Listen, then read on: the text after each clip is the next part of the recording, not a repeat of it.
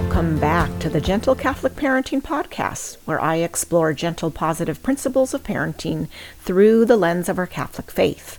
I'm Kim Cameron Smith, your host, and this is episode 10. Today we're going to be looking at confession and how we can help our children feel more comfortable going. What sort of lifestyle choices can we make that will help our children feel comfortable going to confession? I'm recording during the liturgical season of Lent. Many of us go to confession during Lent. In fact, many Catholics who haven't gone to confession all year will go during Lent. And why is that? It's actually not, you have to go to confession at least once a year under canon law, but it doesn't have to be during Lent. It doesn't. It just has to be sometime during the year. But many people go, even, people that don't come to Mass regularly, they start coming during Lent and they go to confession during Lent. And this makes sense because during Lent, we are looking at our relationship with God and we're looking at what is getting in the way of our drawing closer to God. So it is a good habit to get into. Well, it's a good habit to have all year, but particularly to make a good confession during Lent at some point. But not all children feel comfortable going. A lot of children are very intimidated and they're genuinely anxious. My 13-year-old son, he's in our middle school youth ministry at my parish, and they recently had a middle school youth ministry reconciliation service. So this is one of those arrangements where I think there were a couple of priests planted around the nave, and the kids would go to either, or maybe there were three, but they were in full view of the other students. So I think that might be why my son felt nervous, but he does feel, my three younger kids do feel a little nervous before they go to confession. My oldest is, he doesn't get nervous. Yeah, I think he likes going, and he looks at it as spiritual direction, which I think is very healthy. So anyway, let me offer you some of my thoughts about this and what can we do so our kids feel more comfortable. I have written about this topic before, and I was a guest on a radio program, More to Life. It's Greg and Lisa Popchak's program, probably 4 years ago. And they asked me about this. And so these tips might be familiar to a few of you who have followed me for a while, but they're always good things to revisit. Okay, so my first tip is to do an examen every evening at bedtime with your child. So an examination of conscience before confession is basically where we check in with ourselves and we're honest with ourselves about how we're doing in our walk with God. So why not make this spiritual awareness, this sort of spiritual inventory, a daily habit for our children and really for ourselves? So think of the Ignatian Examen, which is done at least once a day. In an Ignatian Examen, we review the events of the day, we recognize our blessings and our failings, and we ask God for the strength to do better as we move forward. I really like this for kids because, it's really, they can understand it. And when they get into a habit of doing it, it feels more natural to them when they do it right before confession. So at bedtime, have your kids think back over their day. Have them think about how they were blessed during the day. What were the blessings they received? Ask them, did they love well? How did they love well? And how did they fail to love? How were they able to use their gifts and talents? This might not be understandable to little ones, but for your older kids, how were they able to use their gifts and talents? And when did they fail to use them? When did they, hold them back? Did anything happen to hurt them, or did they hurt anyone? So we can incorporate these reflections into their evening prayer before lights out. And I love this, and I've been doing this for years. All my kids, when they're little, I do this with them at bedtime.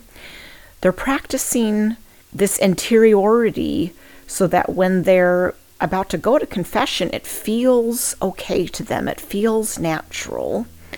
And it's starting in the warmth of your relationship with them. It's starting in, their cozy bed and the warmth of your acceptance of them.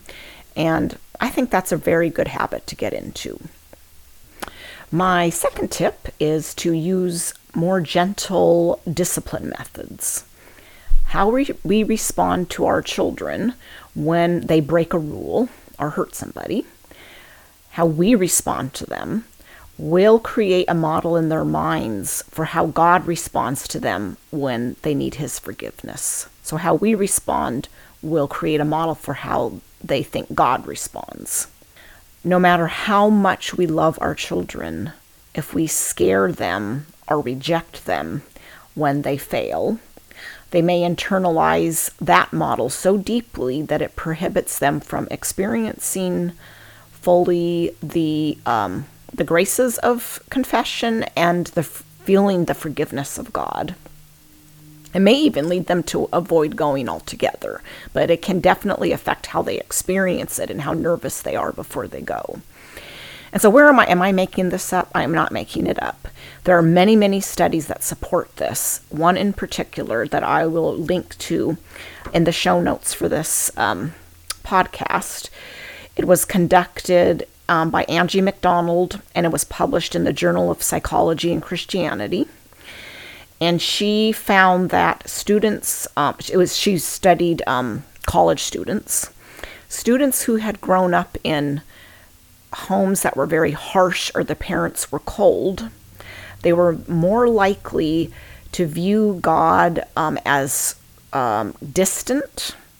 And students who grew up in homes where they feared their parents were very fearful about approaching God. This is not surprising.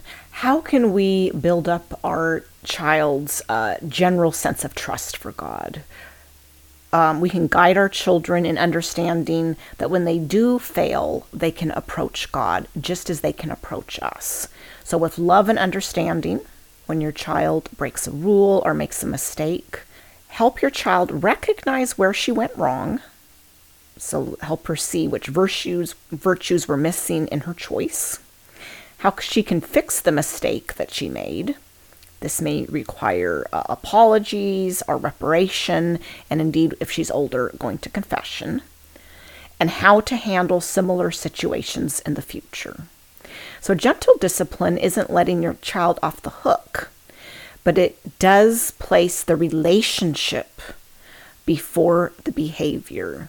We never want to send a message to our child that their behavior can be so bad that the relationship can end.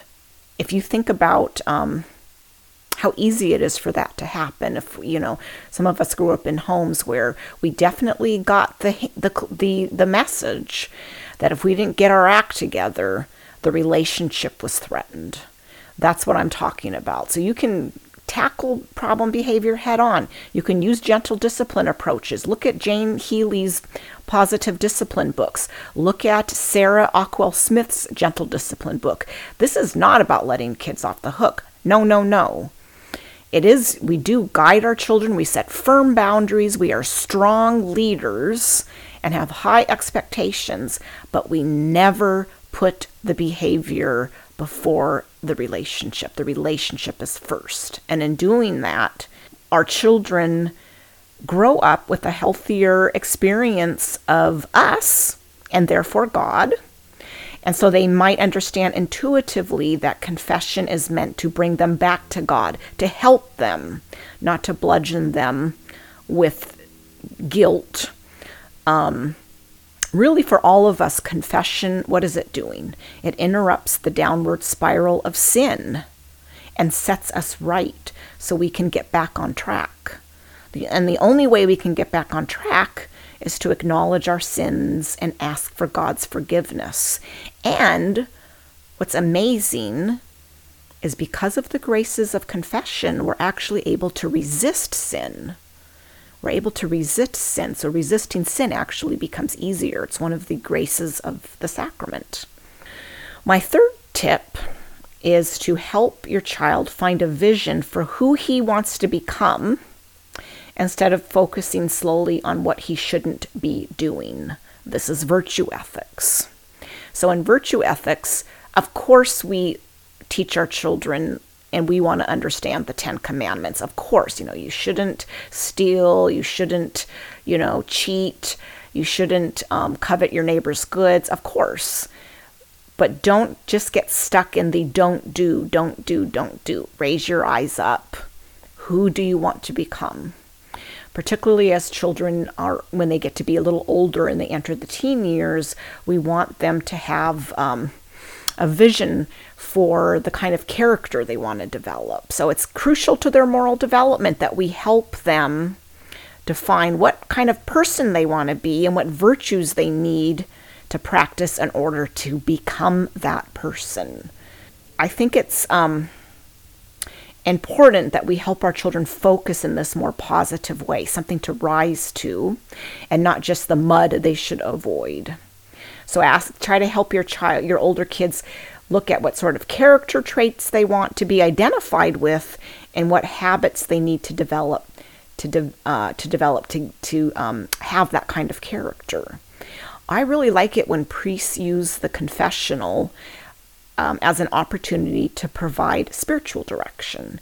So they take the confession, but they inspire the penitent to reform their lives by pursuing excellence. Not just avoiding the sin, but pursuing excellence and building themselves up in virtue. Because when you build yourself up in virtue, it's very, you just are not even drawn to the sin anymore. So if your parish priest doesn't do this, I wonder if it might be helpful to find a family spiritual director. You can find spiritual directors, ask through your parish, but at many retreat centers, they can connect you to a spiritual director.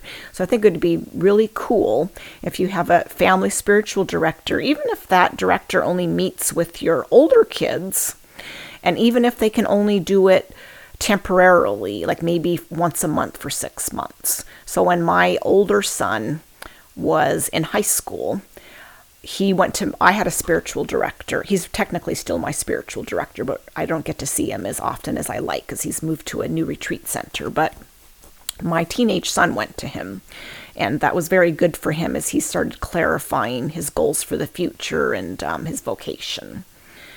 Okay, so let me sort of pull back and give a little big picture reflection. What I'm focusing on here is keeping our child's relationship with God right, keeping his heart open to God, and seeing God as loving and forgiving, seeing God as a forgiving God who wants to be in relationship with them. Now, even if we do this, it may be the case that some children, and some of us grown-ups, we will always feel anxious before confession. So even if you practice more gentle, positive approaches, parenting approaches, our kids can still be anxious.